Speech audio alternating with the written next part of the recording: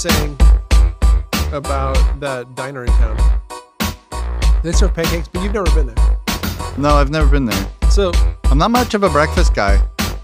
Except I love Eggs Benedict. What? Yeah. Oh, now I'm unhappy.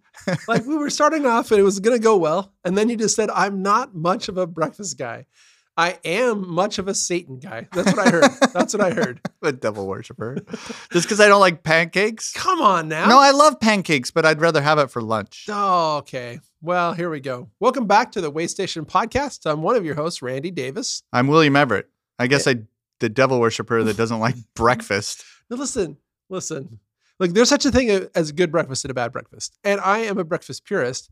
And my standards are high. High to the point that I actually don't go to regular dive diners anymore. Just the other day, you were like, I really love McDonald's breakfast. That's not like a high. very solid breakfast sandwich. But that's not high quality. Look, man, I don't know why you got to throw down Satan. Why do you got to go there?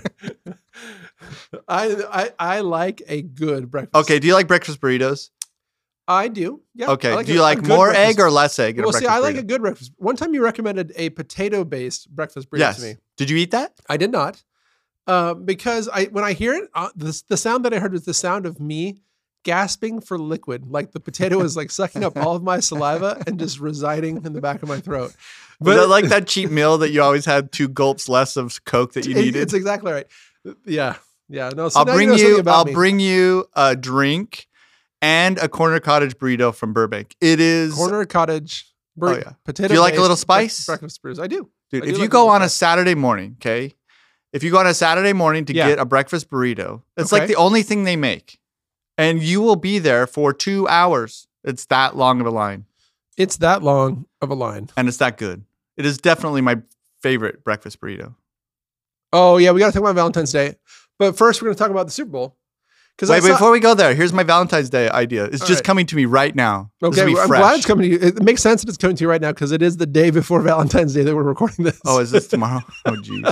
Okay, so you know the button that you get from Staples or whatever? What was that button? The easy button? The easy button. I'm going to go and I'm going to take the easy off it and put the pause symbol on the top of it and give it to my wife. That's a solid. She has a total pause button. That's a solid joke. I like it a lot. I made a joke. So no, where do you come down on?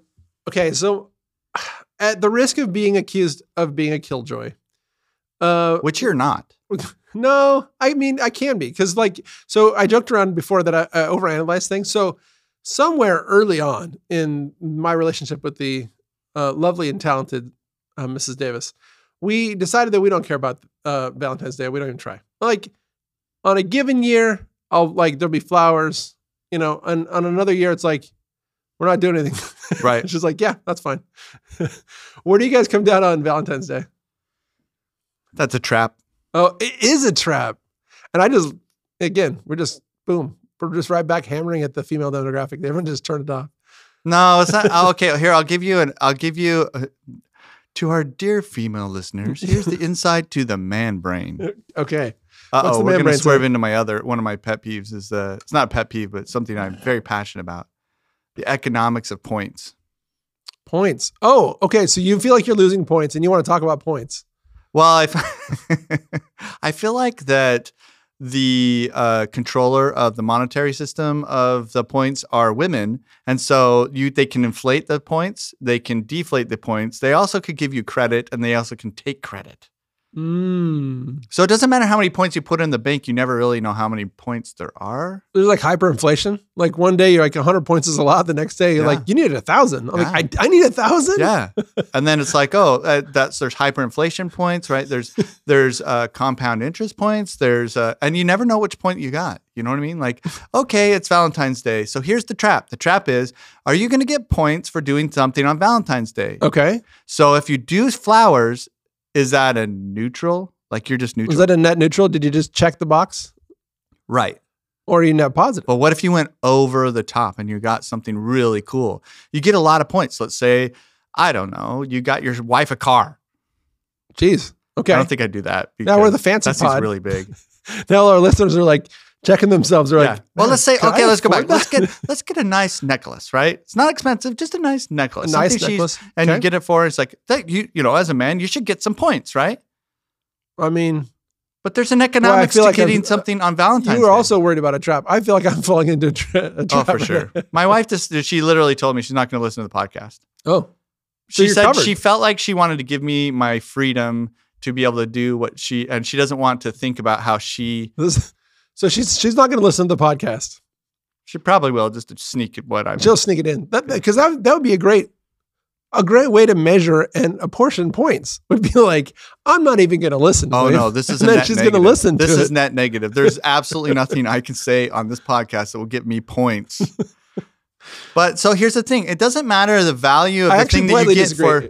The only thing that has been nice from my family standpoint, if they ever listen, when they do occasionally, is everyone likes to feel known. So when I tell a story about the lovely and talented Mrs. Davis, or or one of my kids, and it demonstrates that I know something about them that they weren't sure that I did know. Right. Like you do get points. They may not grant you the points. They're like, that's the secret. Oh, but account. Kid points are different.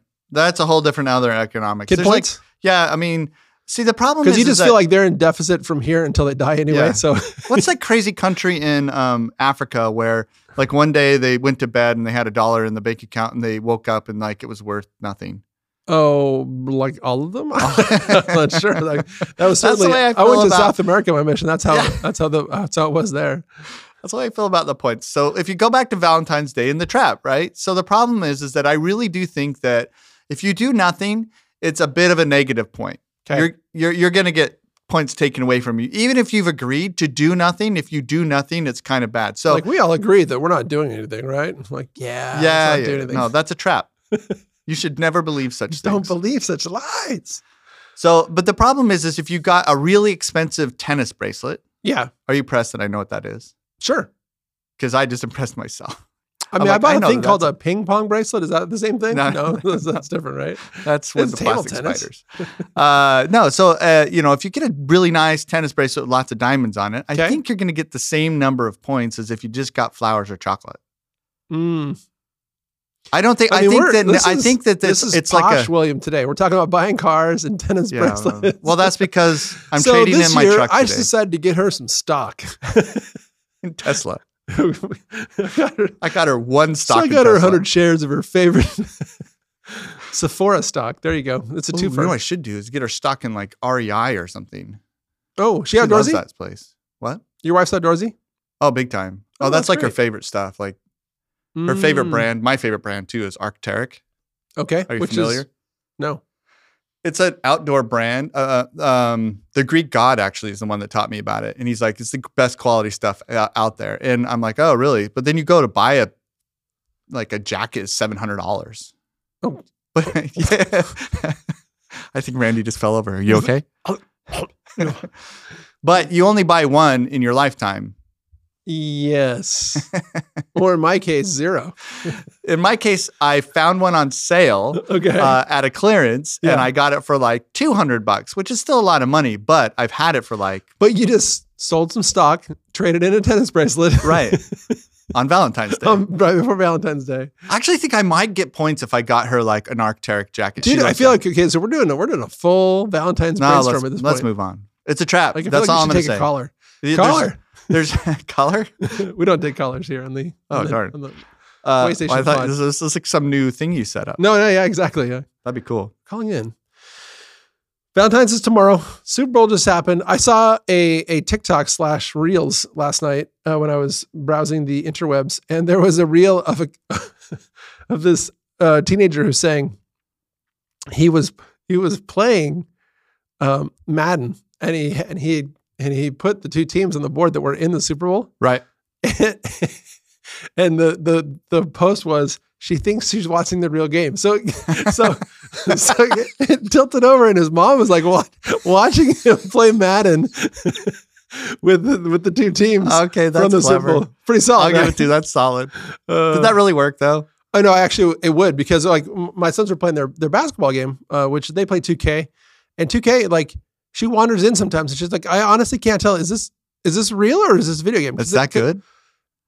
You can tell, but you can't tell unless you look at it and go, oh no, that's a video game. But if you're like wandering through, you can't tell. Oh. Because they have dynamic announcing now. So the announcers who are the announcers from the NBA. It's like Marv Alpert and those guys.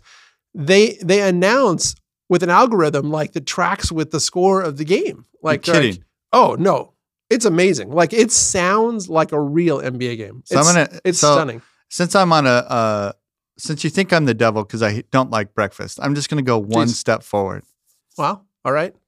I don't do video games. You don't do video games. I'm really sorry. For those of you listening, I make video games for a living. I'm sorry, Randy. Yeah, no, and I'm actually not offended, but I have purchased every game you've made. There you go. Well done, sir. I'm an immigrant to the gaming world. Like I joined it as a professional adult 10 years ago, 12 years ago. So I came up in my career making creative things. And but did you play like Atari and stuff like that as a kid? This is the thing. Oh, this is the dirty little secret. I'm an immigrant. I did not play video games. Like I'm the sixth of 7 kids. So like my parents, when video game consoles became a thing, they're just like, that sounds like an own expenditure and you're the sixth of 7. We're not buying that. Yeah, good luck. So I had to go to my friend's house to play, I'd go there to play Excite Bike and Super Mario Brothers and all that kind of stuff. Okay, so you did go somewhere and play. Well, I did, but I was not known as a good gamer or a gamer. Like I didn't buy my own. The first I can't game even play Mario Kart. I mean, everyone can play Mario Kart. Not me. Okay, all right. So you don't enjoy video games, or I hate it. You hate it.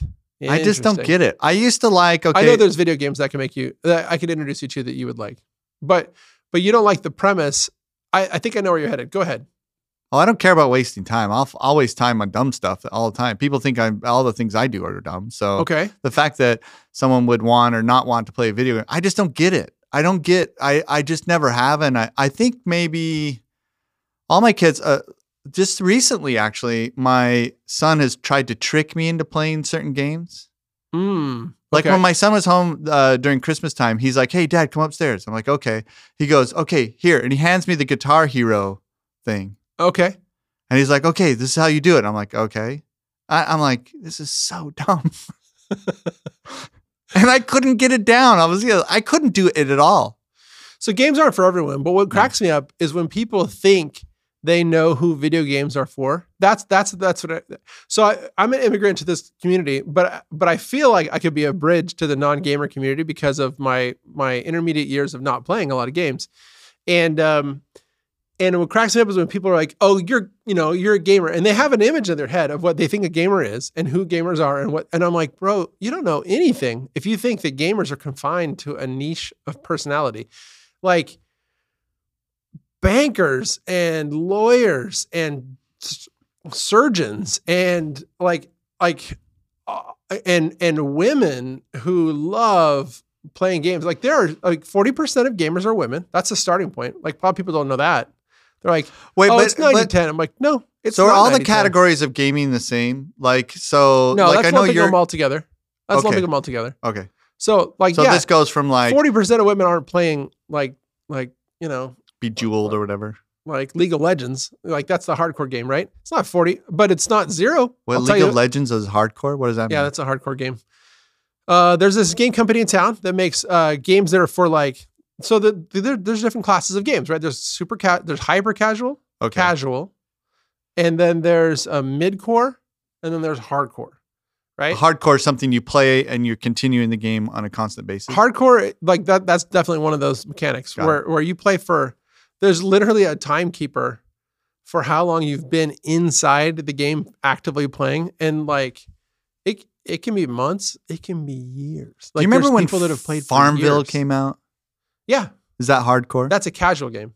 So I remember when that came out and I was like, why is everyone on Facebook telling me what they're doing on Farmville? It was so irritating. Yeah. And then I found out that Farmville was making like $1 billion because people were taking real money and buying fake seeds. Oh, that game persists. Okay. That game still makes millions of dollars a day. Well, okay, so at the end of the day, here's and it changed games forever, and all the games that I've made were influenced by that game. I got to admit that it's impressive that they could make that kind of money because I'm like, dude, people are giving real money for fake seeds. Because, dude, do you know why? Do you know? You're like, oh, who would do that? The answer is 2 to 5% of people that play, and they have 26 million people playing a day. So what's 2 to 5% of I have 26? an idea, Randy. Yeah. Let's monetize our podcast by selling fake like seeds of ideas. Yes. We'll give Or you pancakes. fake ideas for real money. Fake ideas for real. I have some That's actually a great idea. Everybody, if there's a topic you want us to talk about, we want you to text us or tell us on Facebook what you want us to talk about, because we have a long list of things that we want to talk about. But I would love it if But for they some have reason to pay us $1.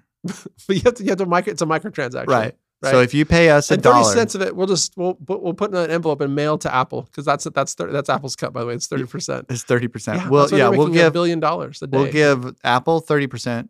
We'll give the church 10%, and then we're keeping the final amount. That's right. That's how it works. So anyway, Super Bowl. Did you watch it? Do you care? I was trying not to watch it. Why? Oh, I won't swerve into the politics. I find it boring now. Randy gets the look on his face like, oh no. Yeah, oh no. Here goes Everett on his politics.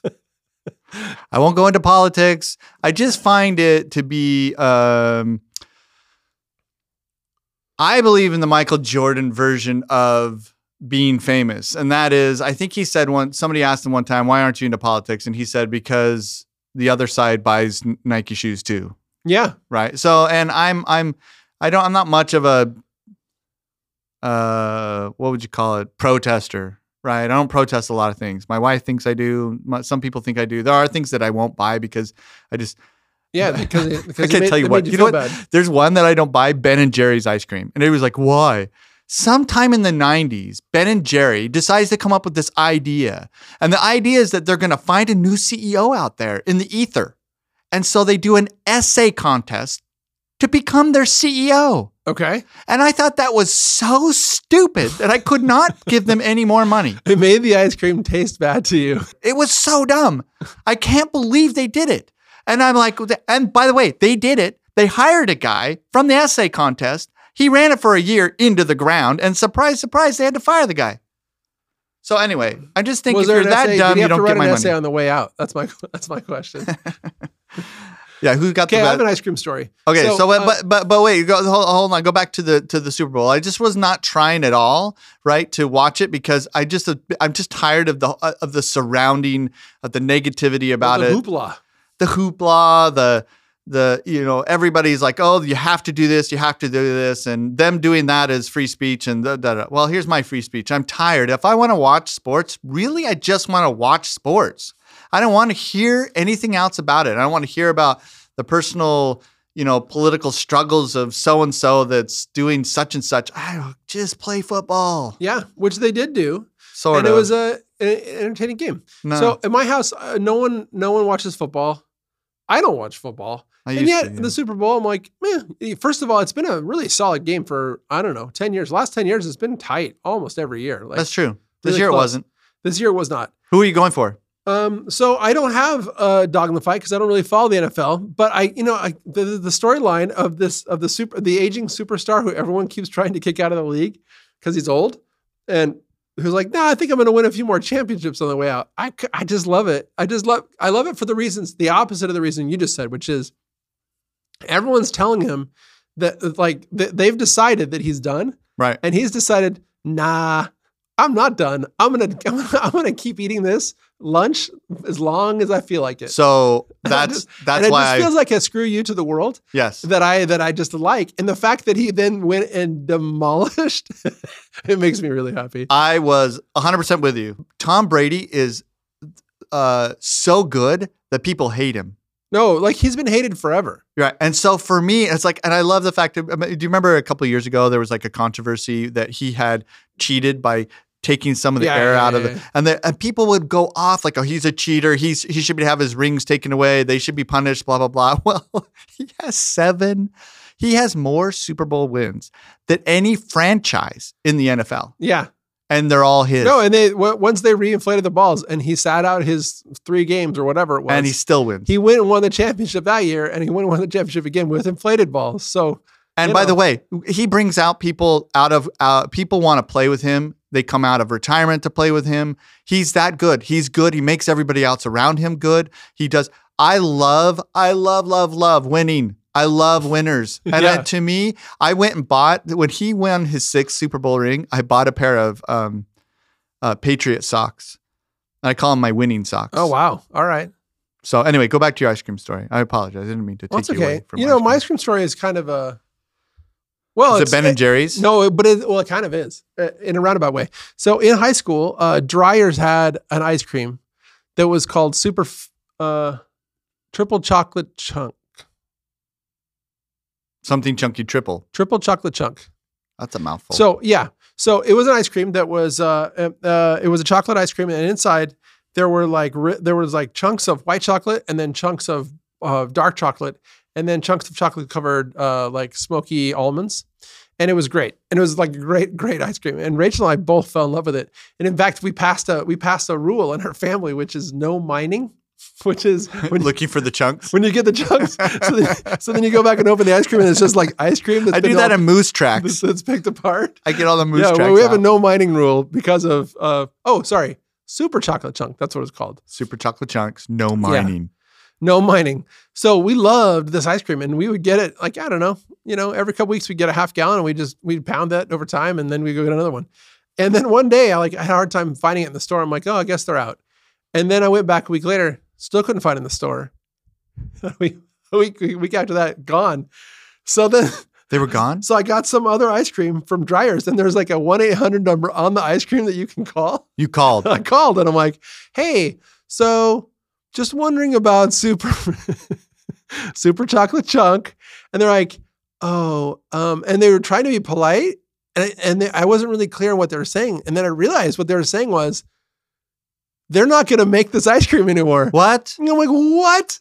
And I hadn't planned on freaking out. I literally thought they were just going to tell me, there's like a smoked almond shortage. It'll be there in a week. You know what I mean? But what they told me instead was, sometimes we have to discontinue flavors, and it's okay. And they're like, give me the talk. It's okay. As if somebody's pet had to be put down. You called the therapist. You called the ice cream therapist hotline.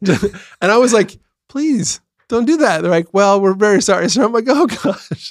So I'm really sad. So that was our super chocolate chunk. So is that your favorite ice cream? That would be, if it exists, would be my favorite ice cream. Did they ever bring it? They never brought it back? They never brought it back. Oh. But Ben & Jerry's came out with New York Super Fudge Chunk, which isn't as good, but it's pretty close. So every once in a while I get Super Fudge But that chunk. one, there's a mining. You can mine in that one. No, we can't mine. You can't No mine. It's even riskier to mine in a Ben & Jerry's because it's a tiny little half cup thing. Then you did mine? Oh, this is Ben & Jerry's.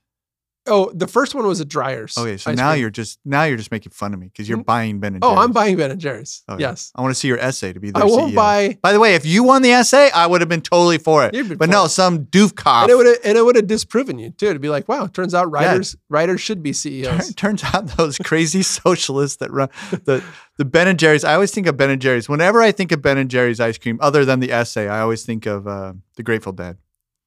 Yeah, because those the guys are Cherry the Garcia hippies. situation. Hey, by the way, did you know there's ice cream can be kryptonite to some people? Do you play chess? I don't play chess. Okay, you know our mutual chess champion friend? Yes. He doesn't play chess well if he eats ice cream. Like during chess or you can win or if after? you get him drunk on ice cream. I'm just saying. He told me that for sure. He's like, I don't play chess as well when I play ice cream. Now, keep in mind that he was a genuine chess there's champion. There's so many layers of weirdness about this story. Isn't that weird? Yeah. I mean, first of all. That we know a chess champion, that he's told you his chess kryptonite. And then it's ice cream. By the way, I think though it's his way of like kind of gently challenging me to play him. I'm not good at chess. Or he could be trying to humanize himself to his fans.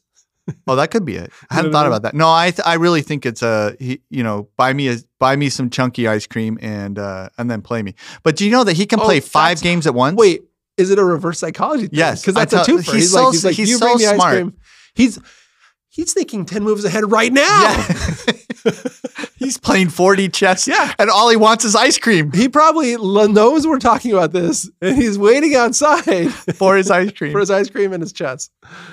Do you think he likes Ben & Jerry's ice cream too? I'm not sure. Dude, everyone likes Ben & Jerry's ice cream. Not me. I'm sorry. Like, I know that I understand your story, but let's be real. That's some seriously good ice cream. No. McConnell's. Have you had McConnell's ice cream? I don't like the molten core ice cream, which is just kind of a gooey It's just gross. Okay, first Molten of all, core's not great. Ben and Jerry's are gross. They're gross hippies making ice cream. You know that their sweat and hair is getting into all their stuff. Well, Jerry Garcia. to that I say, now you're making me like sweat and hair because that is angel ice cream, my friend. That is delicious. Have you had McConnell's ice cream from Santa Barbara? Yeah. Really? Yeah. Oh, dude, that's great ice cream. We're just dropping bombs all over the place. We still haven't even readdressed the pancake issue, but that's all right. I like pancakes. Hey, okay. So you asked one time on one of our subjects that like what do you like to cook? You didn't say this out loud, but we were texting back and forth about it. Oh, I see. My favorite thing to cook, because it's super shocking that I cook it, is eggs Benedict. My favorite breakfast. Do you make a good hollandaise? Oh, dude, I do. You sprinkle a little bit of cayenne pepper on top, and you're done. How'd you know that? Because it's a thing that people do with eggs Benedict. I put it inside. Inside? Yeah. So it's homemade hollandaise. Would you say that you make a good eggs Benedict? A very good eggs Benedict. Would you say that it's a better because I've had one of your hamburgers. You make excellent hamburgers, which may not sound like a real thing, but we'll talk about that in a second. Is it better or worse or the same as your hamburgers? Better. Bro, you're making me eggs Benedict. This is happening. That. And you can bring chunky ice cream, and I will not play chess. These are all the things I will make you eggs Benedict. I will make your family eggs Benedict. Come on. But it'll have to be like a dinner because there's no way you're going to get your wife and my wife up and happy enough. That would be so dangerous. They're both sitting at the table just being like... I almost said, hey, you should come over on Sunday, and I'll do it Sunday, but that's a trap. That's a trap. It's Valentine's Day. It's a Valentine's trap. Whether or not you agreed to do something or not something, going to your friend's house for dinners doesn't count. You like eggs Benedict. I love it. Have you traveled around? So I travel on business from time to time, and I go to like the Pacific Northwest, and up there they have like all these wacky eggs Benedicts. It's like salmon eggs Benedict. Tried it. Have you had those? Yes. Are you a fan? I used to try eggs Benedict in every breakfast place I went to when I traveled. I see. And I was always just kind of a test. And then one day when I decided I'm going to make eggs Benedict, the eggs Benedict that I would eat at restaurants started to become not good. I have had one eggs Benedict, I can't even call it recently, in several years that I was like, whoa, that was not something I expected and very good. And it was a place on Ventura Boulevard in Encino. I can't remember the name of it, but they had it's a brunch. They have a brunch, and I happened to be at work that day on a weekend, and I was super hungry, so I went out for lunch, and they were still serving brunch, and I'm like, oh, they had a pork belly eggs Benedict. Pork belly eggs Benedict, and that's like amazing. Yeah, that's like an Asian infused kind of recipe there. Pork belly is sort of a Asian food thing, and LA's got a great Asian food scene. It was shockingly good. The other one I had recently that was pretty good was when I went to Tennessee, I had hot chicken eggs Benedict. Yeah. That was just weird, but it tasted great. But my favorite is Black Forest eggs Benedict. It is thick Black Forest ham, or not ham, I'm sorry, Black Forest bacon. Do you know what that one is? It's cured with a crust of brown sugar. Oh, it's so good, dude. Oh, dude, that does sound good. And then you put the egg on top, and then you have the hollandaise sauce, and then on top of that you have a roasted tomato with thyme and salt and pepper. All right, so I used to have a thing that I was always in search of. I like a grilled Reuben sandwich. Okay, do you know what grilled Reuben is? I do. Okay, corned beef, sauerkraut, Russian dressing. Rye. And normally they put it on rye, and I can't do it. Okay, so I love that sandwich, and I used to try the grilled Reuben everywhere I went to try and find the best grilled Reuben that I could find. But then I found it, and I literally have stopped ordering it or seeking it elsewhere because it is the best grilled Reuben sandwich. Where's it at? In the world. It's in San Carlos, California, at a restaurant called The Refuge. Wait, where's San Carlos? It's San Mateo. North? It's in San Mateo. It's just on the peninsula there in the middle of south of San Francisco. So I would try that if they allow me to change the bread. I can't do rye. I don't know why. It's a very potent, it's like a litmus test. No, it is. It's okay. So anyway, this place, they actually make their own corned beef. To which you ask, what is that? Because I didn't know either. So I went and found out. And it's a way to cure beef. You take beef and you roll it in like giant chunks of salt corns. And that cures the beef and makes it So what's the difference last. between pastrami and corned beef? Corned beef's better. Okay, do you like pastrami sandwiches? I do. Have you ever pursued a good pastrami sandwich? I need to finish the story. Okay, So this place makes their own corned beef. Reuben's. They thick cut it, and it is the greatest corned beef sandwich. So I recommended it to a few different people. Some people whose I think relatives listen to this podcast, and they like texted me later. Like they don't even know each other that well. They're like, "Hey, I went. Yeah, it was amazing." I'm like, there you go. So look it up, folks. RefugeSC.com. They have the best corned beef sandwich. So regarding pastrami, I'm a fan. I like pastrami. Sure. What's your question about pastrami? Have you been to Langer's Deli downtown? I have been to Langer's Deli. Did you have a pastrami sandwich? I did. That's it? That's good. What? Well, I shouldn't say that. You didn't have pastrami. You didn't do it. Maybe I'm going to the wrong deli. There's a deli that has a location in Northridge that makes a great grilled Reuben. And that was the one where I'm like, meh, because of San Carlos. But No, this is Langer's. It's downtown on Alvarado. I think I didn't then. I think I did not. It's like I read about it enough times that I thought that I did. MacArthur or what's MacArthur Park or whatever. What's that park that you can get like your social security card and stuff like that? Okay. Their roast beef. What? Wait, what? You didn't know that? Oh yeah, you Like get a fake documents down at MacArthur Park. Yeah. Okay, two things. One, that you know about it. Two, that you know about it. Like, so I do took you one have of my a fake one of these go guys. box with fake documents? Well, how I know about it is this is something like everybody kind of really knows if you work downtown. But the other weird part about it is I had taken one of the guys I work with to Langer's. I'm like, dude, we got to go to Langer's and have this pastrami sandwich. It's unbelievable. Okay. And it's like $20, by the way. Yeah, So- no, that's the one thing that hurt me about the Refuge. When I went there, it was like a $15 grilled Reuben, and that was Yeah. 5-6 years ago. So it's Yes. probably more now. It's like 25 now. Yeah. But so we went down there and he's like, oh, where is it? And I told him it's on Alvarado. I was like, oh, yeah, MacArthur Park. He says, that's where I used to go to get my fake ID for so he could go drinking. I'm like, really? He goes, yeah. And I'm like, oh, I didn't know they sold white people. Well, he's This Armenian. feels like so- a cop show, like a buddy cop show. And then Yeah. everyone knows where you go to get fake documents. No, it's so funny because when you see The guy, like, anything It's in some guy in a food truck and he's Yeah. like selling soft serve cones. And like if you ask for the certain kind of cone, it gives you a fake ID. you just got to know. Keep your ear to the ground, Randy, and you'll learn something about LA. Okay. You want to know where you get your documents? It's MacArthur Park.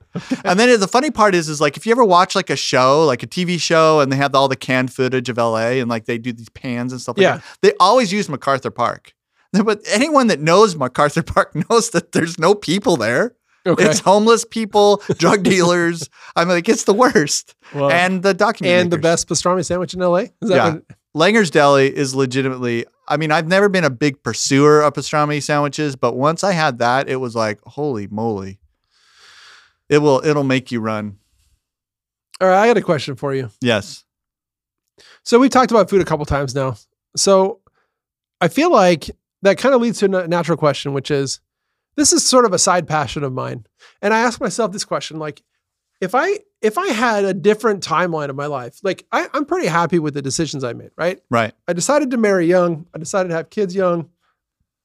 I pursued the most responsible version of the creative arts I could pursue. You know what I Right. mean? Like Responsible, meaning you can provide for your family. I can provide for my family. Yeah. I work for corporations. I contribute creatively, but I'm not like hanging myself way out there. Right. Like trying to make You my gave up dream. stand-up indie film. comedian to be able to have a family. Well, I did, yeah. So, but I'm like, if there were multiple timelines and there was no consequence, like, so the consequence of me giving up all those things would be, I don't have this great family and I don't have this great life, blah blah blah. Right. But I know that there are things that I've left behind in favor of what I got, right?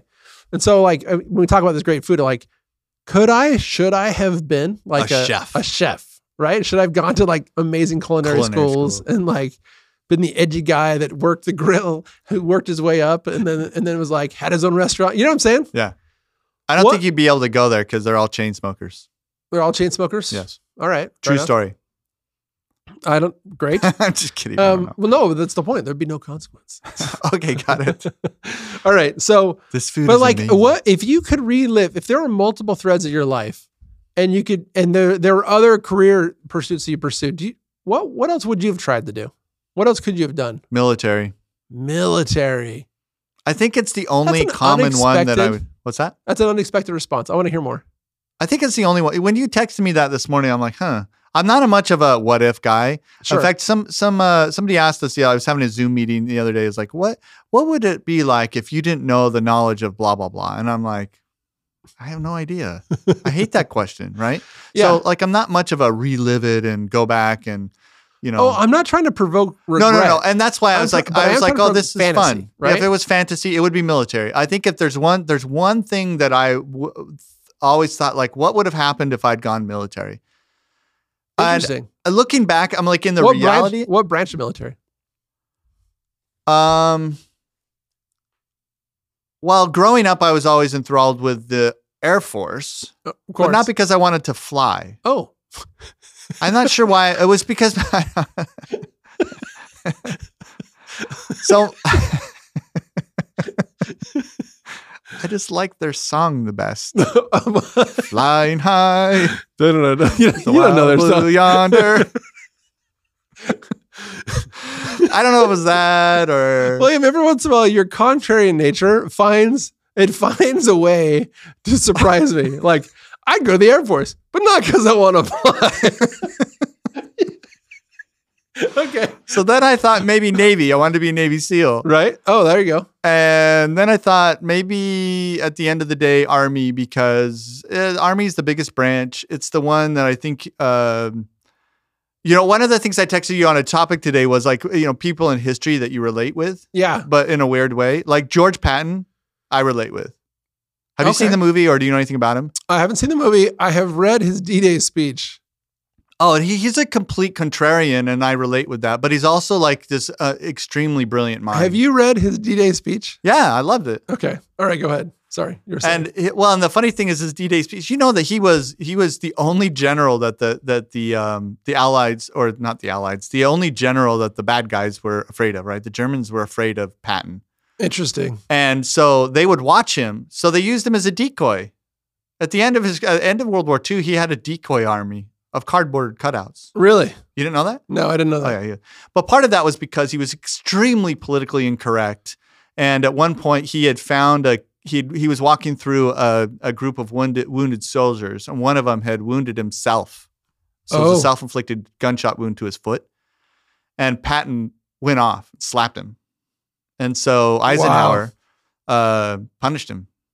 Punished Patton? Yeah. I mean, he was very flamboyant, right?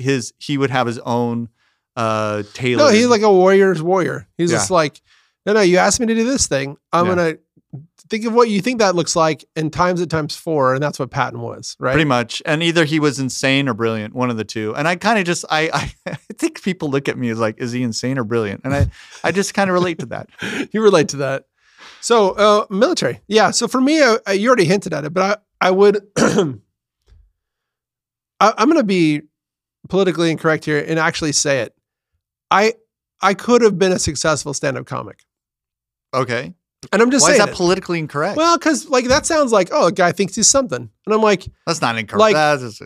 There's certain times where it's just not, I could think I'm something and I just wouldn't be. Like, for example, like I'd be interested, one of my 20s, I might be a musician. Not because I'm an amazing musician, because I have catchy tunes and whatever. I think I'd be a pretty good producer of music. But that's not the point. The point is like, I'm probably wrong about whether or not I could be a good producer of music. Do you know what I mean? Okay. But I've seen a close up enough of stand-up comedy and what comedians do and how they do it that I'm very confident that if I had it to do again, I could make it as a stand-up comic. But that I don't think that's politically incorrect. I think you're right, because one of the things that you and I have in common is we have a pretty good idea of who we are and what we're not. Yeah. And good instincts of what we could be. And because of that, we don't beat ourselves up over things we're just not anyway.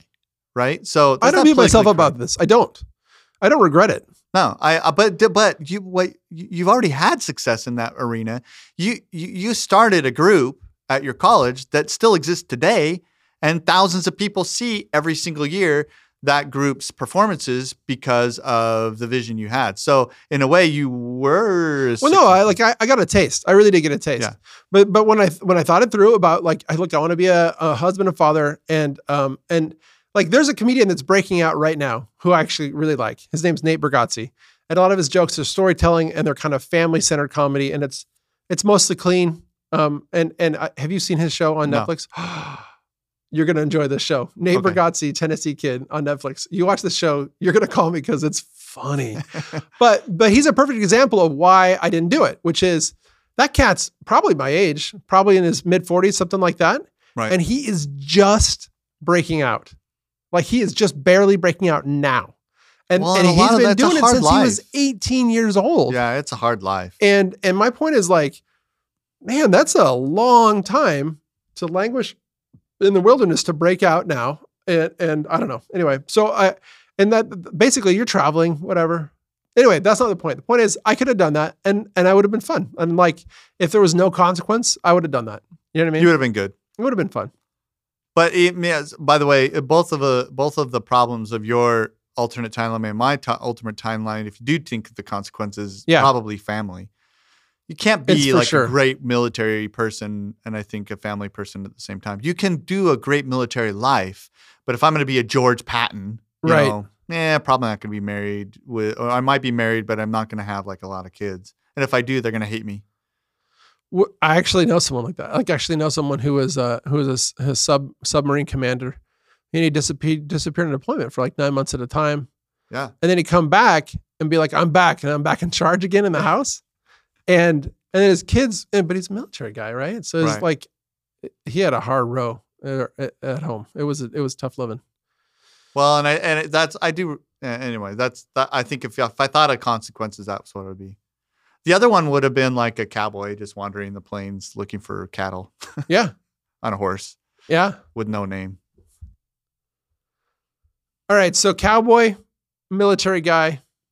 I mean, these feel like. What was your other one? I feel like 5-year-old fantasies. I feel like the fireman. This is fireman. Well, that was my 8-year-old fantasy. Yeah. Everybody wants to be a fireman at 8. No, I mean, like it's kind of an extension of. It's actually not far off of what I ended up doing. Like I make video games, but I work for LA companies making video games, right? So I think I would have. And this is less certain. The reason that I'm certain I could have made it as a stand-up comic is because I think I have the analytical mind to be funny enough, but also it doesn't rely on anybody. Like it's literally just you going until you make it. That's like actually a thing. There's no one that's going to stop you from getting booked. Well, right? Which is one of the reasons why, if I really think about it, I probably wouldn't have been successful in the military because it relies on everybody elevating you. And it's systematic. I don't play those games well. Well, no, you chose wisely. You chose an industry where you get to be yourself. I'm much more of an entrepreneur. I don't like working for other people. I like doing my own thing. Yeah. If it's creative, I want to do it creatively with people that I know can be creative with. Right. I'm much more. It's a place to my strengths better. Which is why my second place I could have gone, where I think I could have been successful in a vacuum, but I don't know if I could have been successful in the system. I suspect maybe even not. Which is working in the movie and television business, like going to making TV shows, making movies. But that's also something you had a bit of success with. I did. Look, I worked in the film business on the independent side for mostly faith-based film. I did. I had some success there. But my point is, there's really only one business. Like everyone's like, oh, but the indies. I'm like, yeah, but the indies. Dude, indie film is such a tiny part of movies. Oh, did you say indies? I thought you said Indians. I'm like, how is Indians going to get into this? What Indians are we talking about? Man. Bollywood? What are we talking about? No. The indie film is such a small part of Hollywood that if you're seriously talking about making movies and television, you're talking about making it in the system of studios that exist. And whether or not it could have made in that system, no one can predict that because it really is political. Like if you even read Bob Iger's biography, he talks about how like I used to work for him as he was the CEO of the company I worked for, and he was an extraordinary CEO. Like I don't know of 3 CEOs who I think are better at focusing on what matters and getting it done, right? But he talks in his biography about how he just got lucky. Like he was about to get fired, and then somebody else who was in his way, like quit, and all of a sudden he got promoted. And you have to be lucky to make it in those giant systems. So here's my thing. Okay, so here's what I rebel against that idea that you have to be lucky because in my world, okay, and this is something I texted you this morning. What is your formulas for success? I really think, have you ever had anyone like try to like recruit you for a multi-level anything like Amway or yeah. Okay, so there are people in multi-level marketing that make tons and tons of money. Yeah. Right? And there are people in my business in real estate that make tons and tons of money. There are people in your business that make tons and tons of money. Right? The question is not, Mike Rowe puts it well. He's kind of on this like, do you know who Mike Rowe is? Yeah, I do. And I think I know what you're talking about. Go ahead. He's out there. It's not about passion, right? It's not about passion. He said, passion is for fools. And it's about following your passion is for fools. Right. What I believe, if you want to do multi-level marketing, if you want to do door-to-door sales, if you want to do real estate, you want to become the CEO of Disney, right? To me, that's not luck. You can pursue that. Now, it may not go exactly where you are. So, for instance, you said something that I really liked, which was, I chose a responsible thing and decided to go in this direction because to you wanted to provide for a family. Yes. Well, I meet lots of actresses and actors that come in from Kansas or Tennessee or wherever, Georgia, to California, and they're feeding you, the stereotype of a waiter that is a starving actor is very true. It's true. It's very true. No, because and you can have great conversations with them. Yeah. And I've had some strangely deep conversations with some of these people, and they're like, da-da-da-da-da. And it's like their parents are telling them, their college has told them, everybody's told them, don't do this. So few people make it. I have a different attack on that. And that is pursue it till it's not responsible or until something else comes. So let's say Bob Iger, for instance, wants to become the CEO of Disney. So he pursues it. And the guy in front of him ends up getting it. But then like, CBS calls and says, hey, Bob, we want you to be our CEO. So maybe it wasn't that he pursued that thing and he got to the place that he wanted to be, but maybe it was just to the left of what he thought it was. I think the part of what you're saying that I agree with is the part where if you doggedly pursue something that you are passionate about and that you're good at, and you follow opportunity, which is what Mike Rowe says, right? In his video where he's like, take your passion with you, but follow opportunity. Yes. If you follow opportunity and take your passion with you, I believe that you can find/make success almost all the time. I agree. I believe that. But that doesn't mean I think that you can necessarily so I think I could have been successful doing something in Hollywood. And I know that because I worked for Disney and I saw the people that did it. I'm like, oh, I see how that could have worked. But I don't think that necessarily predicts whether or not I could have been an executive producer that gets to greenlight pictures and make movies. Yeah, but I actually think that you're really good at being able to maneuver in that way, and I think you could have found ways to get there. Because your talents that propel you are the same talents that find those opportunities, and you've taken them throughout your career. Now, keep in mind, you've had several different careers that are on several different what's that word? Tangents that are somewhat related. They're all creatively related. Yeah, that's right. True. Yeah. And you have a great managerial mind. You have a great way to put all those things together. And to me, that's the passion. I believe in a meritocracy. I believe it. I believe it gets you to the top. If you're the best at what you do, then you will get to where you want to be because you are pursuing the thing that you're the best at. Now that comes back to, can you really look at yourself in a realistic way and say, yes, I'm good at this, or no, I'm not? Yeah, that's where it gets really weird really fast, right? Right. And that's more difficult to define. I've seen those things in the career planning where they do a Venn diagram of like what you're good at and what people will pay you for. And did you take one of those? Do I take? No, I don't. No, that like, career placement. I didn't take a test, but I've just seen a Venn diagram of it. It's like try and draw a circle around what you're good at, what people will pay you for, and what the world needs. And if there's something in the middle, that's the thing you should pursue for a career, right? Yeah. And I don't think it's that easy. And I think passion gets you so far. And then if you take the opportunity pass, you're just making left turns and right turns. I mean, my brother, right? He was the world's best tap dancer at one time. He was the world's best boy sopranoist. Do you know who Beverly Sills is? No. She's a very famous opera star, right? Okay. One of the most incredible thing she ever did was Queen of the Night from Mozart. It was from unbelievable aria. She's just great. Anyway, she says that my brother was the best boy sopranoist that ever lived. Problem. Yeah, he's not a boy anymore. Right. So, he pursued something that he was very good at. Was he the most talented at it? He would tell you no. Did he work harder than anyone else at it? Yes, he would. And then he took the opportunities that came his way. And so to me, it's following opportunities of things that you're passionate about.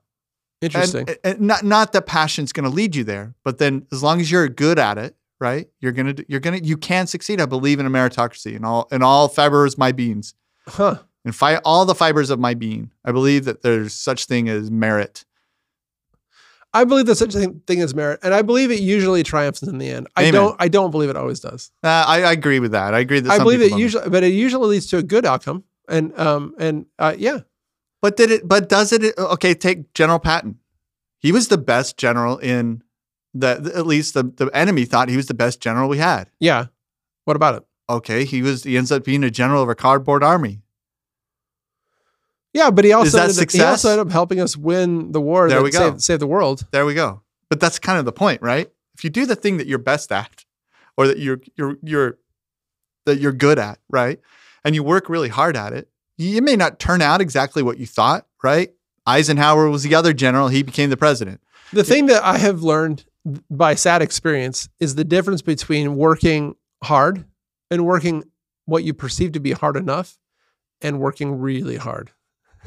True. So I had a period of time where my career was really uncertain. I had a lot of ups and downs in my career. It was during the big financial fallout of 2008. You know what I mean? I kind of had a lofty perch in a job, and then I bounced between a few different jobs, and was really struggling. Right. And the one that finally broke through for me was this video game job, but it was a job that was entirely understaffed, and we found ourselves in the Bay Area not making enough money, doing a job that was understaffed, so that I would work. I was running a team that was developing in China. So I would work during the day at my job. And then at night, I would go sit on the couch and take a call in China and then say, okay, I'll call you back. Work on that. Let me know how it goes. I'll call you back in an hour. And then I would set my alarm and go to sleep for 55 minutes and then wake up an hour later and have another call. And I did it all night long for a while. But where did that lead you? It led me to a career that I'm happy with now. Right. Where I'm respected, where I don't stay up all night, right? Where I run teams of people and we make games that I'm proud of. It totally works. But my point is, one thing that I would say to all of our, we have some young people that listen to this show. A lot of them. Is there's a difference between working hard and working hard enough, and then just going all in. And there's a point in your career, it's usually early, where you have to go all in on the thing that you want. Right. And it usually ends up in a good outcome. I totally agree. So that's our inspiring rah-rah speech for the day. Rah-rah. Chase good outcomes with your talents. And believe in merit. And believe in merit over time.